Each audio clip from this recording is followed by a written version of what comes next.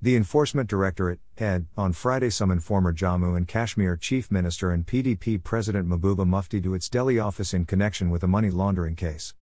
According to a notice served to former CM Mahbooba Mufti today by the probing agency, the Enforcement Directorate has asked the PDP President to be present in its New Delhi office on March 15 at about 11:30 hours for questioning in connection with money laundering case. As per the notice, Mahbooba has also been asked to be present along with required documents.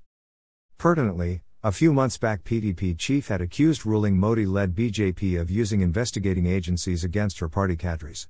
Another former chief minister and sitting member parliament from Srinagar constituency, Farooq Abdullah, was twice summoned by the ED in connection with the same case. Earlier, Mahbooba Mufti said that the Kashmir issue was not about roads and development but a far bigger issue. Jammu and Kashmir issue is not about roads and lanes but a far bigger issue. When there is peace, roads and lanes would be laid automatically.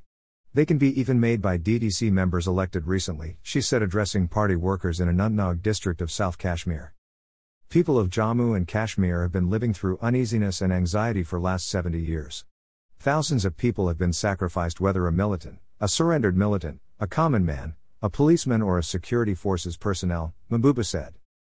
Mahbooba further adding, there are 10 lakh soldiers and their presence signifies that a Kashmiri has an issue which needs resolution. She said that whatever India has taken away should be returned back with interest.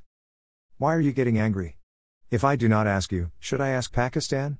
We are asking for return from the parliament which snatched our respect and pride. Snatched our identity, she said. She further said, people of Kashmir have been fighting from last 70 years irrespective of methodology adopted. KDC